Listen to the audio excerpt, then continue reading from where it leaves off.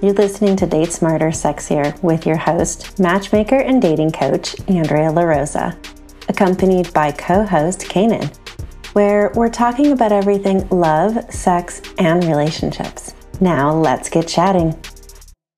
Come on. Let's talk about sex, baby. Let's talk about you and me. Let's talk about all the good things and the bad things that make me. Woohoo! There we are. Hello, everyone. I'm so happy to be back with you guys because we are on our final episode for season 2. I get to be on the final episode. Yes. Not only did you open the season, but you're also closing the season. So it's very exciting. Yes. Lovely humans. It's amazing. That's why it was so important that we had you here today. It's like we were working out. So to our listeners, we are also doing our very first live stream to YouTube. So if you want to see us, and you can come check us out on YouTube and follow us there on Date Smarter. So this is kind of fun being visual and it being our final episode for the season and coming full circle, having Erika back again. She opened our season. She's closing our season. And if you missed the first episode from this season, you must listen to it. It was amazing. In fact, I just had a conversation with a client about it today where we were talking about sex addiction. We're not even going to go there because you can go and listen to it on episode. I know that face, that episode 1. But today, oh my God, I'm so excited. So I apologize for my excitement because this is a topic that's been coming up in my social media videos that people have been mentioning, and it's been coming up with clients lately. It's something that some of my new breakup clients are coming in with questions about and concerns. And it made me realize that we need to fucking talk about this. I hope I can swear. We need to fucking talk about this. Not just talk about this, but fucking talk about this. You should swear on YouTube. I think you can, right? My God, come on. Hey, you never know. Like TikTok will take shit down. Like you never know. You never know. It's YouTube. Yeah, who knows? I think we're okay. So today we are talking about whether or not porn is cheating. And for some of you, you might be shaking your head going, that's a stupid conversation. Of course not. But I guarantee you, to the men out there where women are breaking up with them because they are accusing them of cheating because they watched porn, it is not a stupid conversation. It is a very real conversation to these guys. To be fair, I haven't heard of any women being broken up with for watching porn from their boyfriends or husbands. Or gay men. We will talk about, but we can talk about that. We can talk about that because guess what? As a sex and mental health therapist, I have. Oh my God, I'm so excited. No, I'm sorry, guys. I'm just super excited about this topic. I've been waiting for this conversation for months, and here we are. So let's dive in. Let's not waste another second. So what's the average? I am curious. Like, what is the average question of like the man? Because I know, Andrew, you specialize in working specifically with men. Like, what is that? What is that guy coming in? What is he saying to you? And what is that kind of scenario that they paint for you? Yeah. So here's one example. So my client came in and he really wanted to get his girlfriend back. She broke up with him because. And I'm going to assume it's a safe assumption. There's a lot of other things at play here, right? Obviously, it's not just the porn, but I think the straw that broke the camel's back was, she went through his phone. This is the best part. She went through his phone without him knowing and found it. I hear my heavy sigh. Terrible move. Found the porn. We're starting off not so great. Shame on her. She found it on his phone and did the very stereotypical cliche move of, what the hell is this? You're watching porn. I feel like you're cheating on me because you are. When he asked for clarification, she told him that he is pleasuring himself by looking at someone else, and to her, that's cheating. Wow. Mm-hmm.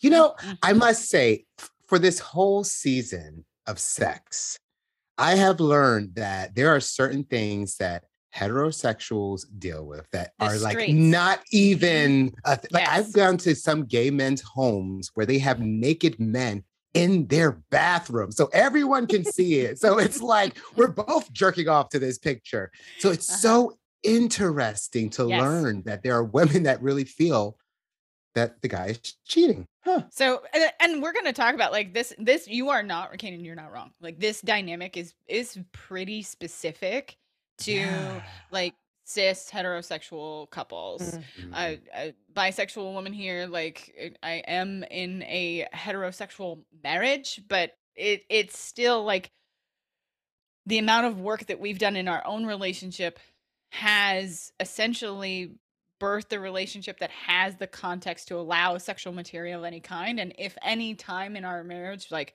it ain't today because I take care of a lot of human emotions, I can't have an open marriage. I'm a therapist. It's too exhausting for me. I just can't.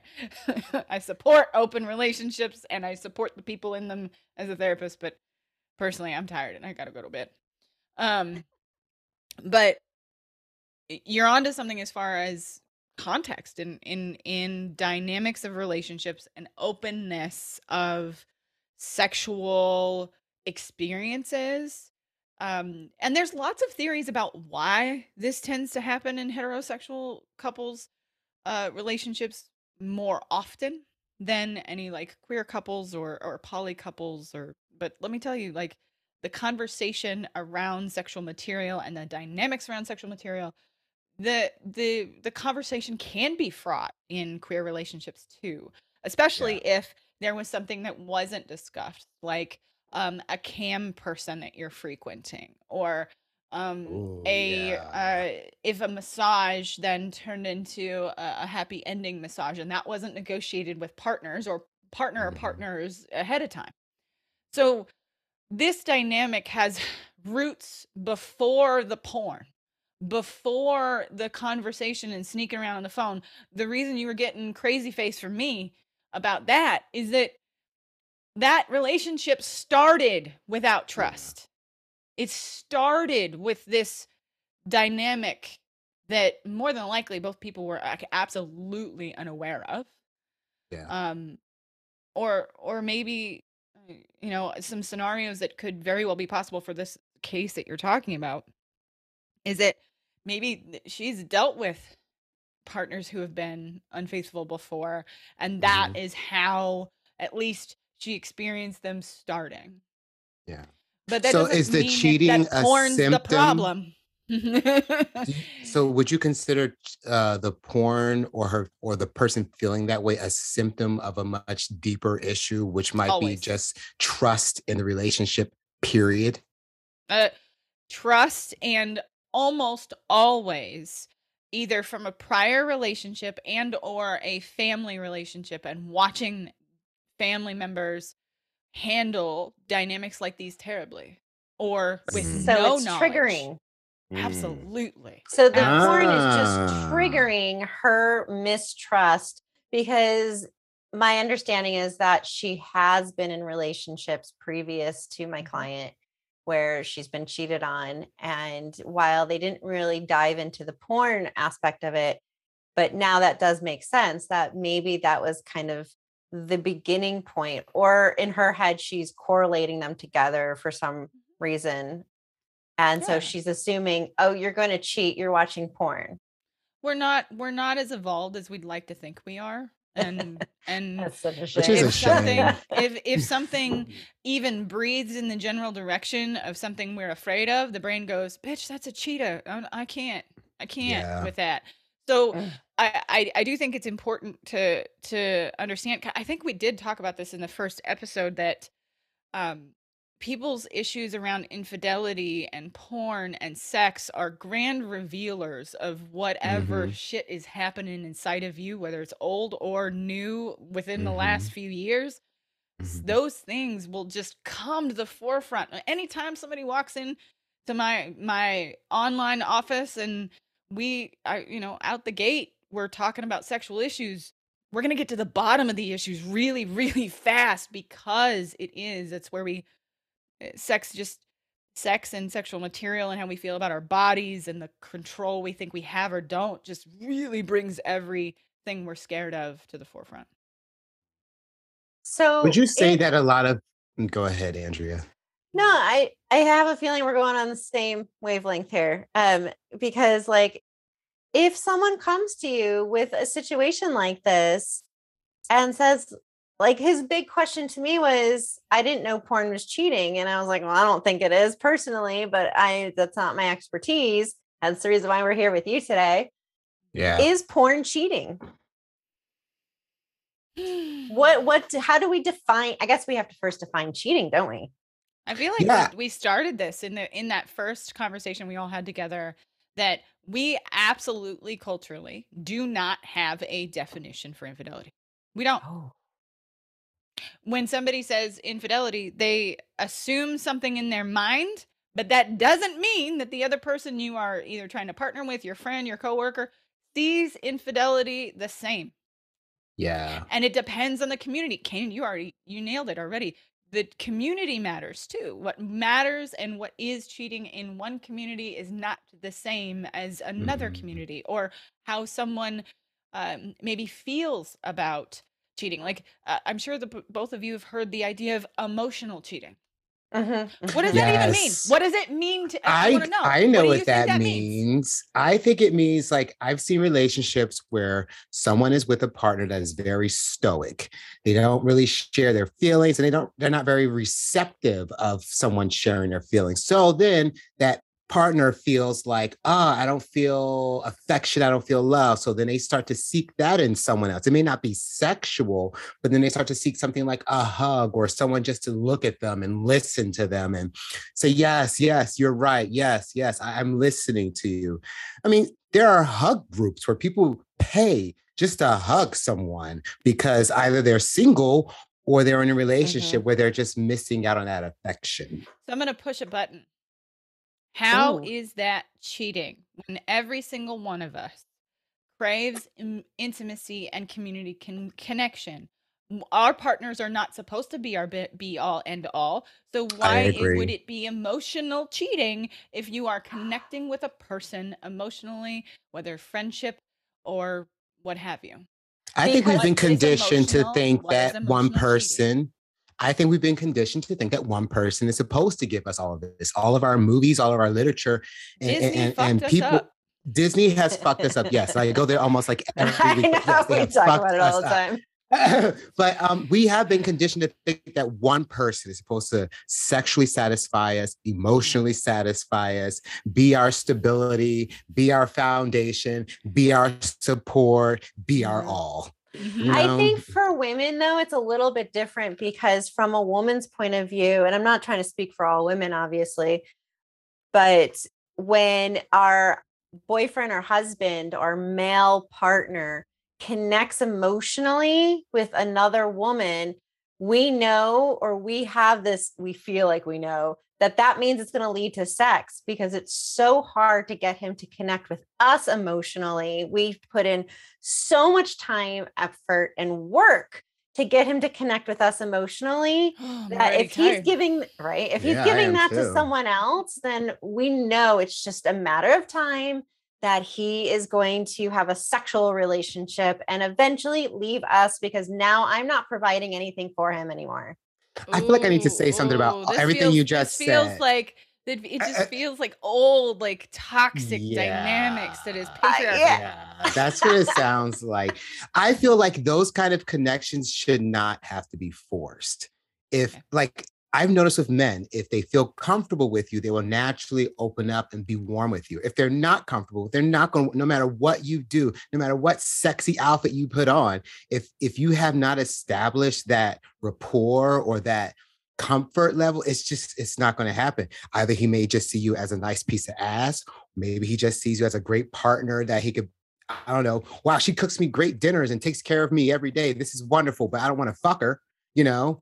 Oof. It's like so many factors involved, but I think something like that happens naturally. If it's not happening in a relationship, I don't know if it's ever going to happen, to be quite honest with you.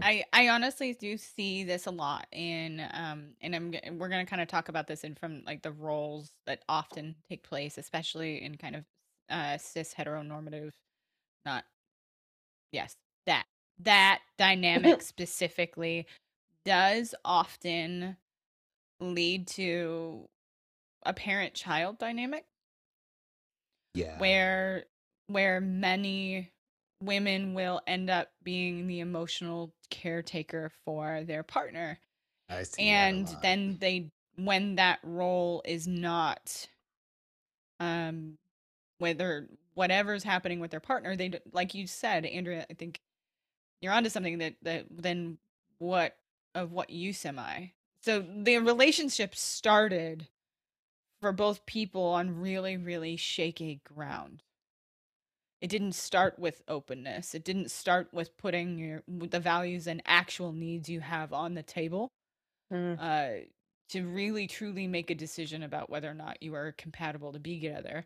And it is really, really hard, let me be very, very clear, for women to lay down their boundaries and hold them and continue to hold them, especially when there are people who are railing against them and not at all respecting them. So for sure, I 100% agree. It is fraught, but the reality is it's a setup to be fraught. The power, a setup, how? It's a power struggle, essentially. Like, it is set up for us to fail. So a woman is supposed to remain pure, to not sleep with too many people, to be classy yet ready to go. And then men on the other side, often, I love Kanan. Kanan's ready. I know. I can't wait to hear what he's going to say. Ready. Men on the other side. Men on the other side are often set up in another way, that they're supposed to be ready to go and game for sex at any point and have giant penises and provide everything. And like this, it's a setup. These are stereotypical cultural expectations that we have been breaking, especially over the last 15 to 20 years. We've been trying to break them, and we're, especially with online dating, social media, and podcasting, and YouTube, and we're all railing against this setup that we all hate. That makes sense. You made me think of this guy that I saw online recently who said the most ridiculous. His name, he was on Twitter. His name. Him any views?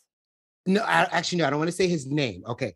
But he is a bishop or some shit like that.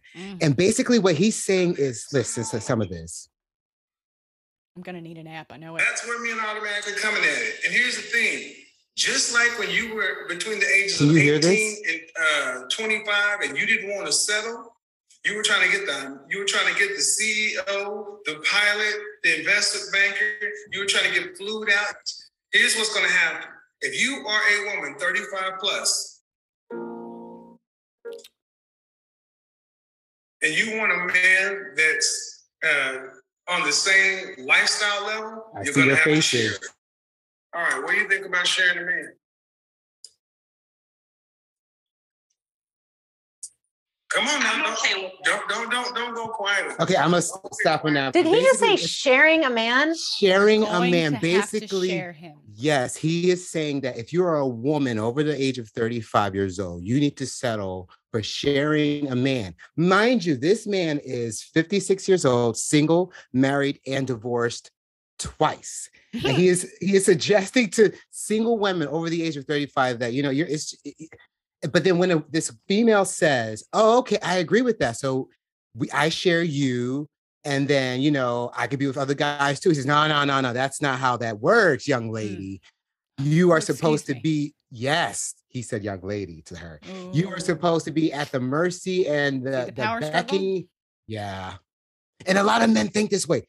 That's the freaky part. A lot of men over the age of 40, all the way to like 65, 70-ish, they have this audacity where it almost seems as if they feel like they have ownership over, and this is across all races. This is not just white, Black, Asian, or mostly an American thing, I will say. I don't know how other races, power.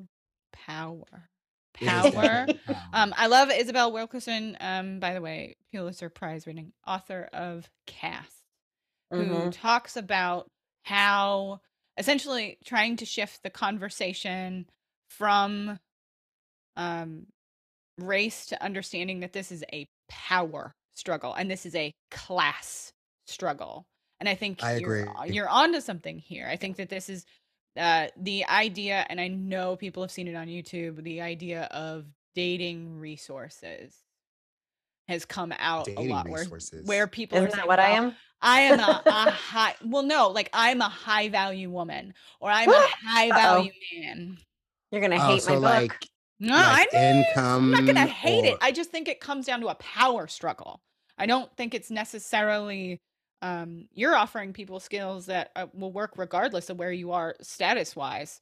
But like the idea, like what that bishop just tried to sell everybody. Oh my God. That heterosexual men should have the pick of whomever they'd like. And then women have got to stay home and put up with it. And the men get more than one option. And how? And guess what? The birth rate's in the toilet, asshole. Like, we're trying to get people to have more children. That ain't how you do it. Yeah. It sounds like his really terribly cheap and awfully manipulative way to y'all. Well, not even just clicks, but like clicks. Like he's trying to get in. He's sliding into more than DMs with that shit. Yeah. Yes. Yeah, but it's like, I think you should always, advice from men like that is so sketchy because I feel like he's the kind of guy that would consume porn and cheat on his wife nonstop. And she's just supposed to be like, oh, okay, honey. I don't know how many of you listening have ever or watching have seen the movie Baby Boy. This is a Black culture. Oh, yes. You probably have seen it. Okay, with Tyrese. And there was a part of the movie where Tyrese, he went sideways on us a little bit. A little bit. But there's a part of the movie where his the person playing his girlfriend or wife, Taraji P. Henson, came to him and was like, you're cheating on me. Why do you keep cheating on me? I'm paraphrasing, by the way.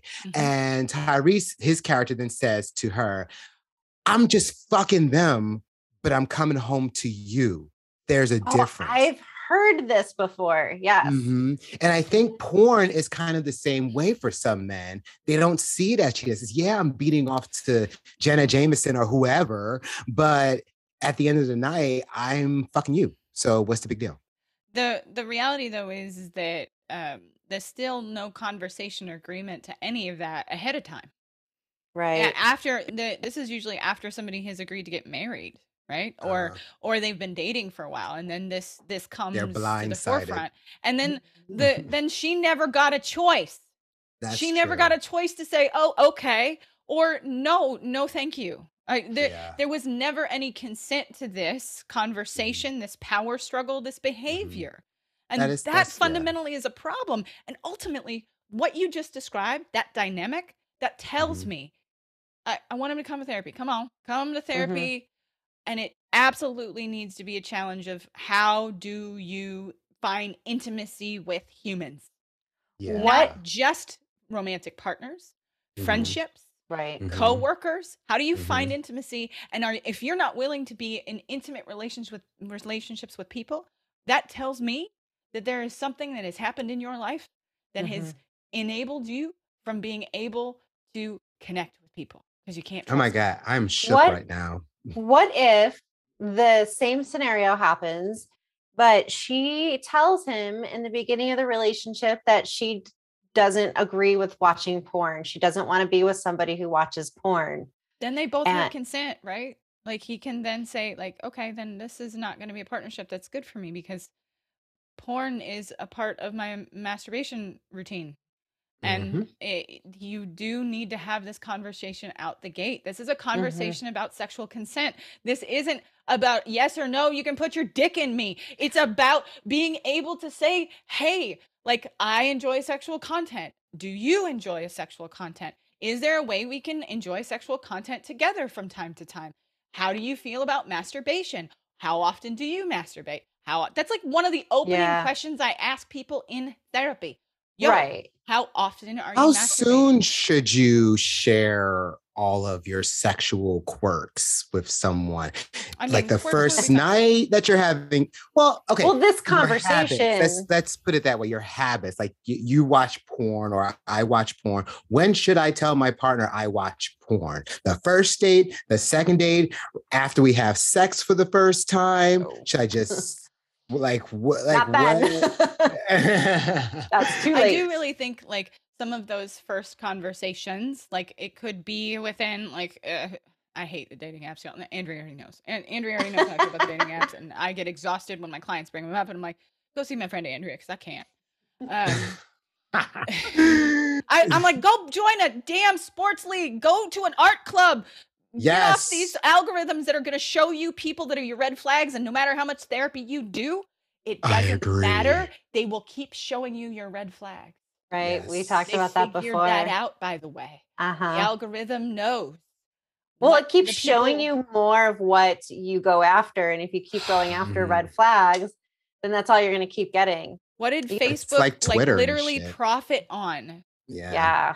Facebook profited on showing people things that made them angry. And now families can't have conversations and families have ended relationships. And I can't tell you how many times I'm navigating this with people in therapy. Like I can't talk to my dad anymore. I can't talk to my favorite uncle who I grew up with because they started talking about the gremlin president from before. This kind of like a gremlin after they got wet. No, wait. Before we get too off topic here. Gizmo was cute. The later gremlins at 8 after midnight were not cute. So would you say having this conversation, like obviously you don't want to have this conversation on the first date or a second date. It's too soon to be talking about sex unless you're having sex, which you shouldn't be. But like within the first 5 dates before you have sex. Hold on. Like, is that true per community? No, I gave my husband a blowjob on the first date. Yeah, no, I'm talking about male-female relationships. Okay, we're talking about heterosexual. We're talking cishet. Okay, let's be specific because I was going to say that would not fly with my gay clients. That wouldn't fly with my... No, like I need to see the D right away. Yeah, and my lesbian clients are, I love them and they're going to find a U-Haul early. Yes, they're buying a house by the end of the first date. It's like, let's get a nice little cottage up on that little hill that we walk past every day. Like, oh yeah, sure. I do too. They're so heartwarming. And they keep us all together. Let's be real. Yeah, they do.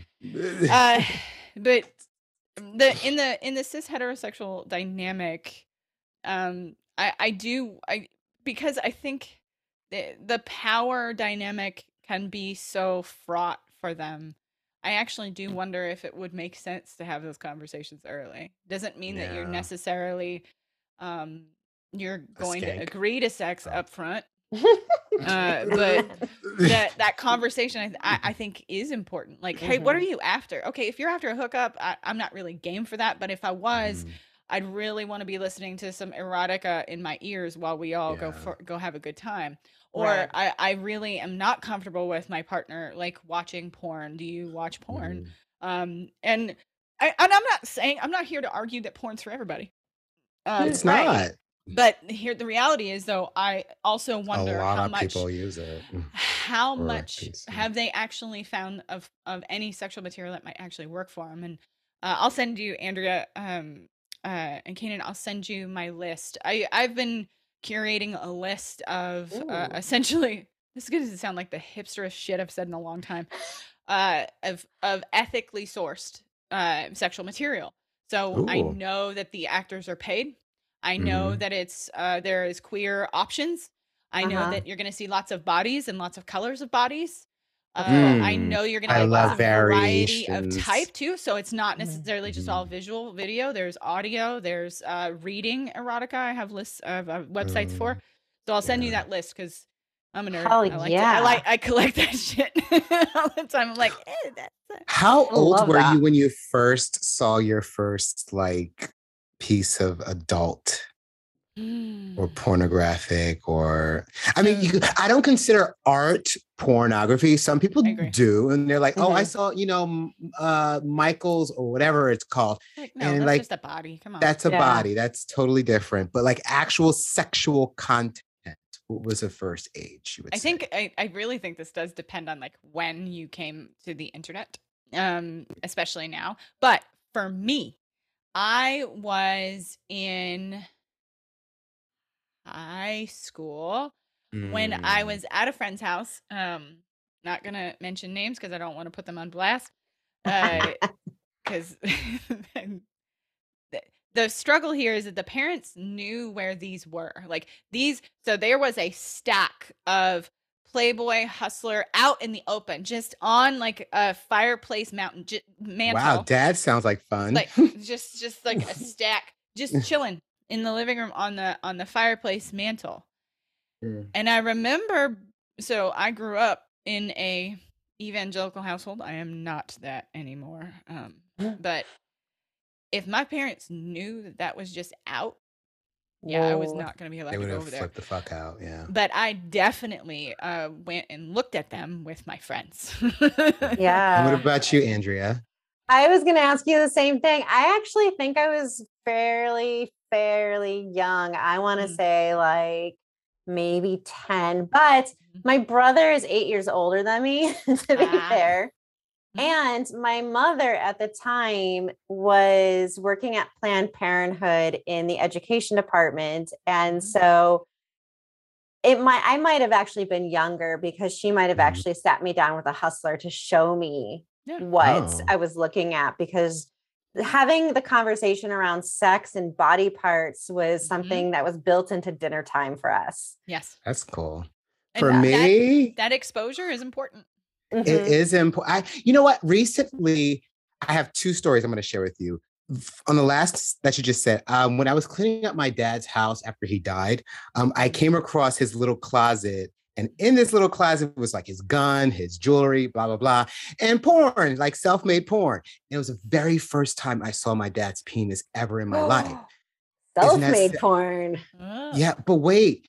I think it's important for young kids, male or female. This is not a sexual thing. It's very important for them to see their parents' anatomy so they can become more comfortable with their bodies and not have as much shame. Because I've never saw my dad bite. And when he would be naked around me, he would always have like a towel wrapped around his genitals, which to me kind of is that shame, is that, oh, my son might be gay and I don't want him thinking about me sex. Like, what does that all mean? Now, as far as the porn goes, my dad was a consumer of porn. He had a lot of porn, and it used to bother my mother that it was easily available to find, to the point where for a 5th grade show and tell, I'm here for this story. For a 5th grade show and tell, people were bringing in their toys and fun shit, maybe earlier than 5th grade, because I think I might have been, that's a little later, maybe the 3rd grade or something. I took a catalog for because back then you used to look through a catalog to pick which porns you want. So they have like a little screenshot. So I took that to school. I went to the front of the classroom, was like, I want to show all of you my dad's porn. I take out this thing of videos of like big black cocks and big white cocks. The teacher, mortified. Shit. Mortified. They had to call my parents. I don't remember getting totally in trouble because I was kind of naive about what exactly I didn't know what it was. I was just like, it's just people doing stuff. I don't know. Yeah. So yeah, and from that point on, my mother, I think she tried to tell my dad to throw it away, but I always would find it. I would go sneak up into the attic and jerk off on this little couch that we had in this one room in the attic and hide it. And then once the internet came around, oh my God, wait, 2 more stories. One, I would print a lot of pictures and at school before parental controls were created, my teacher caught me looking at porn. In hindsight, I think he was gay and might have been like, oh, look at this little young black kid, he's some dicks to look at. Oh, look at him. But I was mortified, let me tell you, mortified. To be fair, like I learned how to give a blowjob from watching porn. Same here. So I watched a lot of different styles and a lot of different, just all kinds. I just consumed a lot, anything that had blowjobs in it. And I just wanted to see.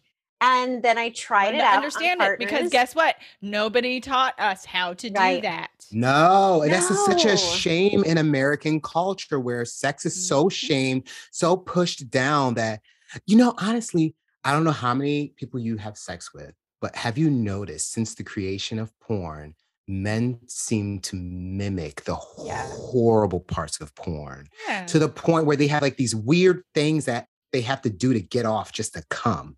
And you're just like, how long is this going to take? And you know what's happening, but you're just like... This is just seems like an act here. But that also tells me that they're not connected to the sexual play. Right? At all. Because we absolutely don't need to just masturbate on top of each other or behind each other or any of those things, and it's just so have to weird. picture the porn that we're watching. We can actually learn how to have an erotic conversation with each other. We can learn how to have erotic touching and what each person might like, or explore the things that each person might like. That's the best part about having these conversations early. Yeah. Is that like, oh, I don't really know if I like that. I've never done that before, but I'm curious, and maybe can we watch a video from somebody that's not going to come on my face while I watch it, and so I can learn something? You know, you just understand it. You just said it. Erotic conversation. Come on my face first. Well, I'm wondering though, like if we could get people to maybe start with having erotic conversations. Yeah. Can you imagine how that would, for one, change your sex life? Hello. Yeah. The comfort level that you would have with that person would be mind blowing. And then when you do have sex, it'd probably be amazing. But yeah, like why not? Why not start with that before just jumping right into sticking your dick in her? Take some cues from the gay and queer community. There's nothing wrong with sexual fluidity, not meaning have sex with all kinds of people, but just being open about it. Like for most gay men, I'm just speaking for gay men. One of the first conversations you have is, are you a top, are you a bottom, or are you versatile? Right there, you like filter out whether you're compatible or not. Are we going to be friends? Or are you going to fuck me? I don't know. So I think maybe you're having a huge conversation right out the gate. Right out the gate. Are you clean or not? Do you have STDs? Do you have the HIV? I need to know all this before I gobble up your cum. Like, have these conversations as early as possible. And I think straight people can have the best sex lives ever without all the repression, without all the rapiness, without all the weird kinks. We need to be able to connect again. Yes. So okay, well, let's talk about that. Why are heterosexual couples so afraid to have a simple conversation? I mean, I have my theories behind it. Yeah, but like Puritan culture that came over when we tried to take this country from the native people. Yeah. I love what you say with such a straight face. I mean, it's the repression is long standing, and it's only it was doubled down culturally for especially so those of us who are Z, it's getting a little better for Z, but like elder millennials and Gen X, we were raised by people who really very much participated in purity culture, and purity culture came from very like the evangelical Christian churches which then absolutely lobbied to make its way into public school education. That is why abstinence only education started, and it happened that way because we've had lots of information to show that does not work at all, period. Done. No more. And somebody wants to argue with me. No, I will show you at minimum 50 different scholarly white papers that show that STDs go up, that pregnancy goes up. Yes. Substance abuse goes up. All of it goes up when you don't use a harm reduction model for any of it. Let me ask you one more question about that. Do you think that women nowadays have a fear of bringing up the conversation around sex with someone too soon because he might become aroused by the conversation and might try to sexually assault her? Yes.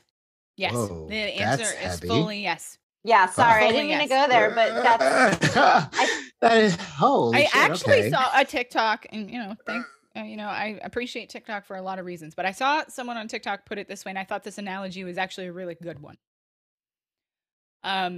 Because for so many of us women, we have been sexually assaulted. We've had our sexual boundaries crossed. I haven't been to a concert. Well, I mean, let's say pre-COVID. I haven't been to a concert where my ass didn't get grabbed or I didn't get groped. And I can tell you that a majority of the women who have been to those kinds of concerts as well have a very similar experience. So we don't, the analogy that I think is a good one. I wish I remember the guy's name who put it, who gave this analogy. So if any of you, I don't know if any of you, I grew up rurally, so I'm very familiar with guns. I don't have guns anymore, but I'm very familiar with guns. But when you get gun safety training, are either one of you familiar with gun safety training? Yeah, I am. Mm-hmm. What do they tell you immediately about the gun? To expect that you can kill someone. But to expect that it's loaded and to always treat it that it is loaded. Yes.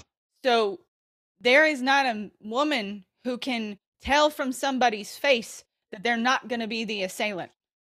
Right. That they're not going to hurt her. Mm-hmm. So there's no way from telling by your face that you're not going to be the one that's going to assault her. It's so interesting that you say that. So I went with a straight friend to a Las Vegas nightclub recently. Mm-hmm. I'm used to gay clubs, where I guess it's a safe space for females. Now I see why it is a safe space for females.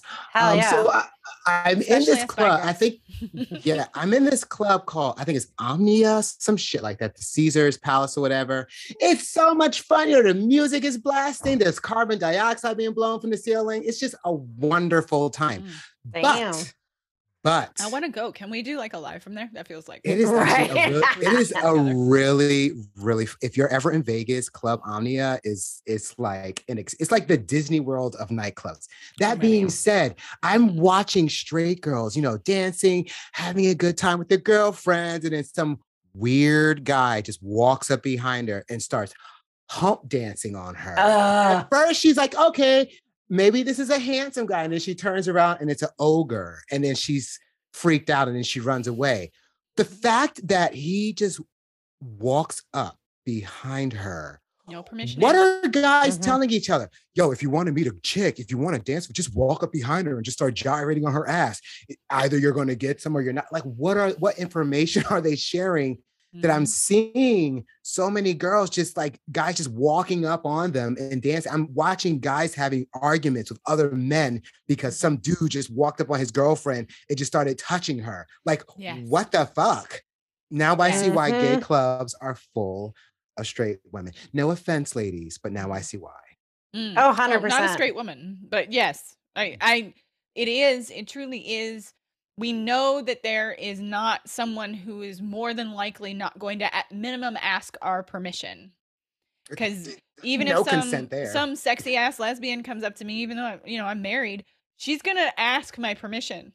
She's not gonna come up on me without asking first. Right. And I will say gay men are different. They will just grab you. I've been at places where men will just. But it's also, I don't know. I think there's already. So oh, there's Kanan. Lost Kanan. We lost Kanan for a hot second. Streaming.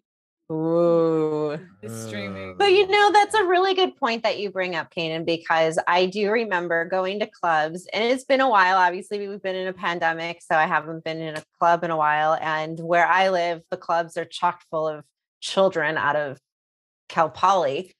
But the youths, they're a little too young. They're like barely 22 or 21 or whatever.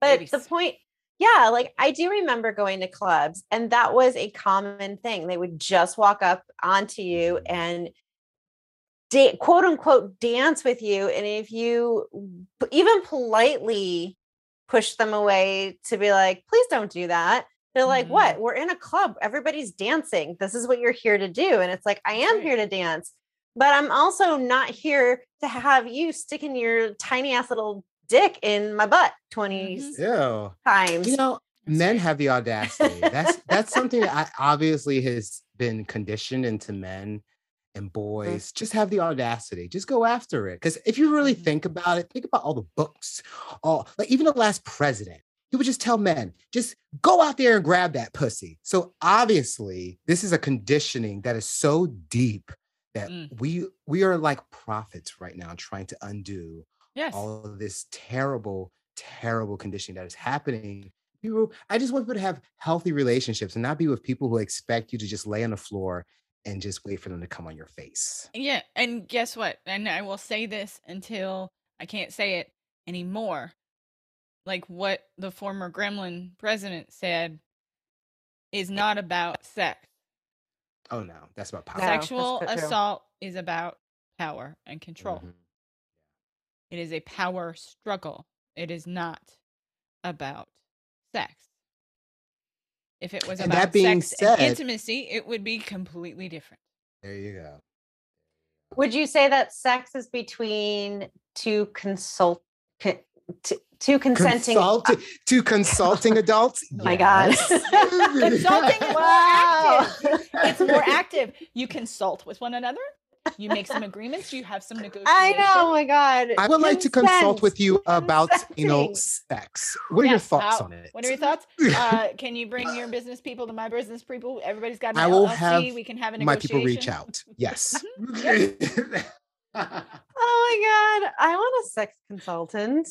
Yeah. Maybe there should be like a mediator. It should be like a mediator. Like if you're on a first date, like you call someone and have like a third party where you start talking about these sexual things. So it's not awkward where it's like, oh, is he gonna like try to like, fondle me now? But there's a person there like they're heavy breathing, like, tell me more. So it's just like, maybe there should be some kind of thing that helps more people talk about sex. And I hope that this season is going to do it. Yeah. Mm-hmm. Yeah. There you go. Erika can help you with it.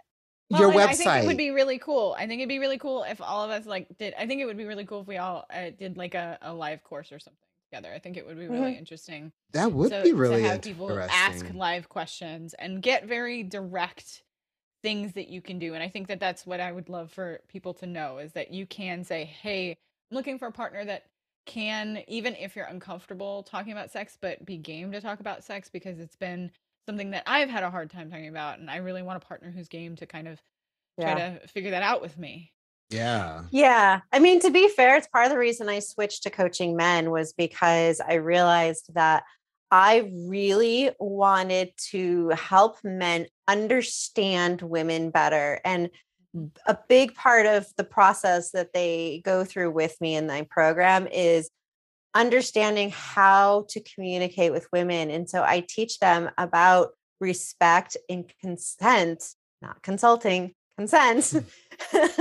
And they immediately see the difference in how women respond. And they're just like, oh my God, I never thought in a million years that I could have such a successful dating life with just changing my language and saying things that I might be thinking instead of just keeping them in. And it's like men are thinking, oh my God, I can't believe it. If I just treated her like a human being, I might get a second date. Might like sex as much as I do. Or maybe even more. Or even, I have some straight friends that get floored with when they see girls that are sexual. Like, yo, I didn't know she was like that. I said, bruh, girls are as freaky as you are. Like, I don't know what idea you think that only dudes are like. And your libido isn't a static thing. It's not something that stays the same. Yeah. I do think that is a cultural misnomer that you have either high desire or low desire. and that's something that stays the same forever. It absolutely doesn't. We are a whole human being that has a body that changes over time, and your hormones change from the time of puberty all the way to the end of your life. It doesn't stop with puberty. Right. But that's where we stop education, if people get it. Yeah. Right. If. Yeah, for sure. Not everyone was lucky enough to have a mom like mine. No. Oh my God. Well, with that said, Erika, this has been another enlightening conversation with you. I love that you're willing to keep coming on as a guest, and we're going to keep having you. Yeah, as long as you keep coming, we'll keep having you. That's for sure. Absolutely. I'm happy to be the resident sex doctor. And I love it. The resident sex doctor. The people, like all you people out there, have your conversations about sex before you were intending to have the sex of any kind. I'm not talking about penetration. I'm talking about touching of any kind. Have those conversations. It's okay to have them. And if you're terrified of them, please come see someone like me so that you can understand how did you get to the place where you were so concerned about sex or having that conversation, because a lot of times it does have roots in family history. And then I'll send you to Andrea so Andrea can get your dating life in order. Seriously. Yeah, it's steps to success. We will definitely make sure that we put a link in the show notes so everyone can have access to you and reach out if they are interested in services from her. She does have a team of therapists as well, and they do see both men and women, where I more focus on men. I do still coach women, but I've shifted. She has not. She can do therapy with anyone. Yes. All genders. I personally love the Alphabet Mafia, my fellow queer folk. And I have therapists. We will have a team of 12. Wow. And expanding. Soon we're going success. to have someone can help with medication too. So we will be able to help. It's mentalandsexualhealth.com. My show is Sex Talk with Erika Miley. So if you want to hear even further sex nerdery, feel free. And I just find the both of you to be such a blessing. Kaden and Andrea, Andrea, I love you both. Thank you. Both we love you too. Yes, I love you. Also, follow her on social media, especially her TikTok. My TikTok. You can love your TikTok. People freaking DM me all the time with a video they want me to react to. I don't know why. People want to watch the sex therapist react. I mean, your reactions are priceless, so I can see why. I don't hide anything. I've never had a poker face. I know there are therapists who have wonderful poker face, not the one. Oh my God. So exciting. Well, again, thank you for being part of our show, and thank you for closing our season on sex with us. For our listeners, just a little kind of rundown of how we are going to work now. Kanan and I are going to launch our 1-year anniversary show, and then we are going to take a little mini break and come back with season 3. And season 3 will be Dating Unfiltered. All the things dating. And so our guests are going to be people who have had success with dating and some of their secrets.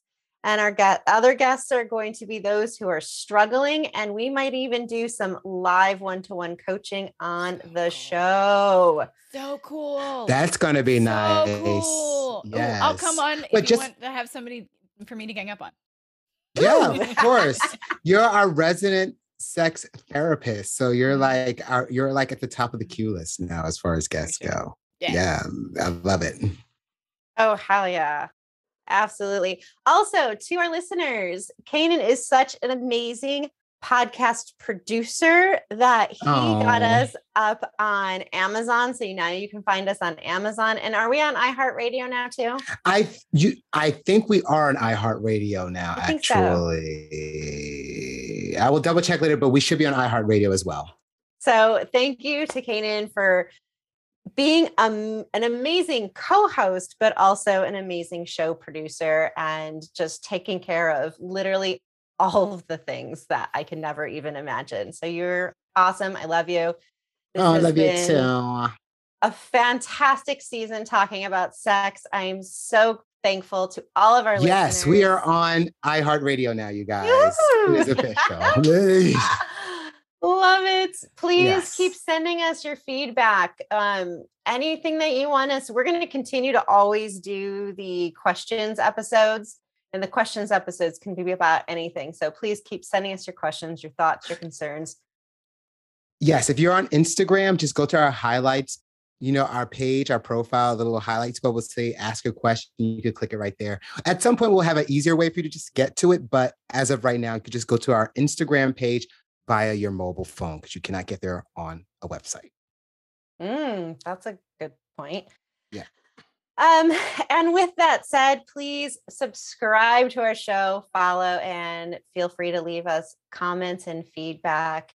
And until next season, keep dating smarter.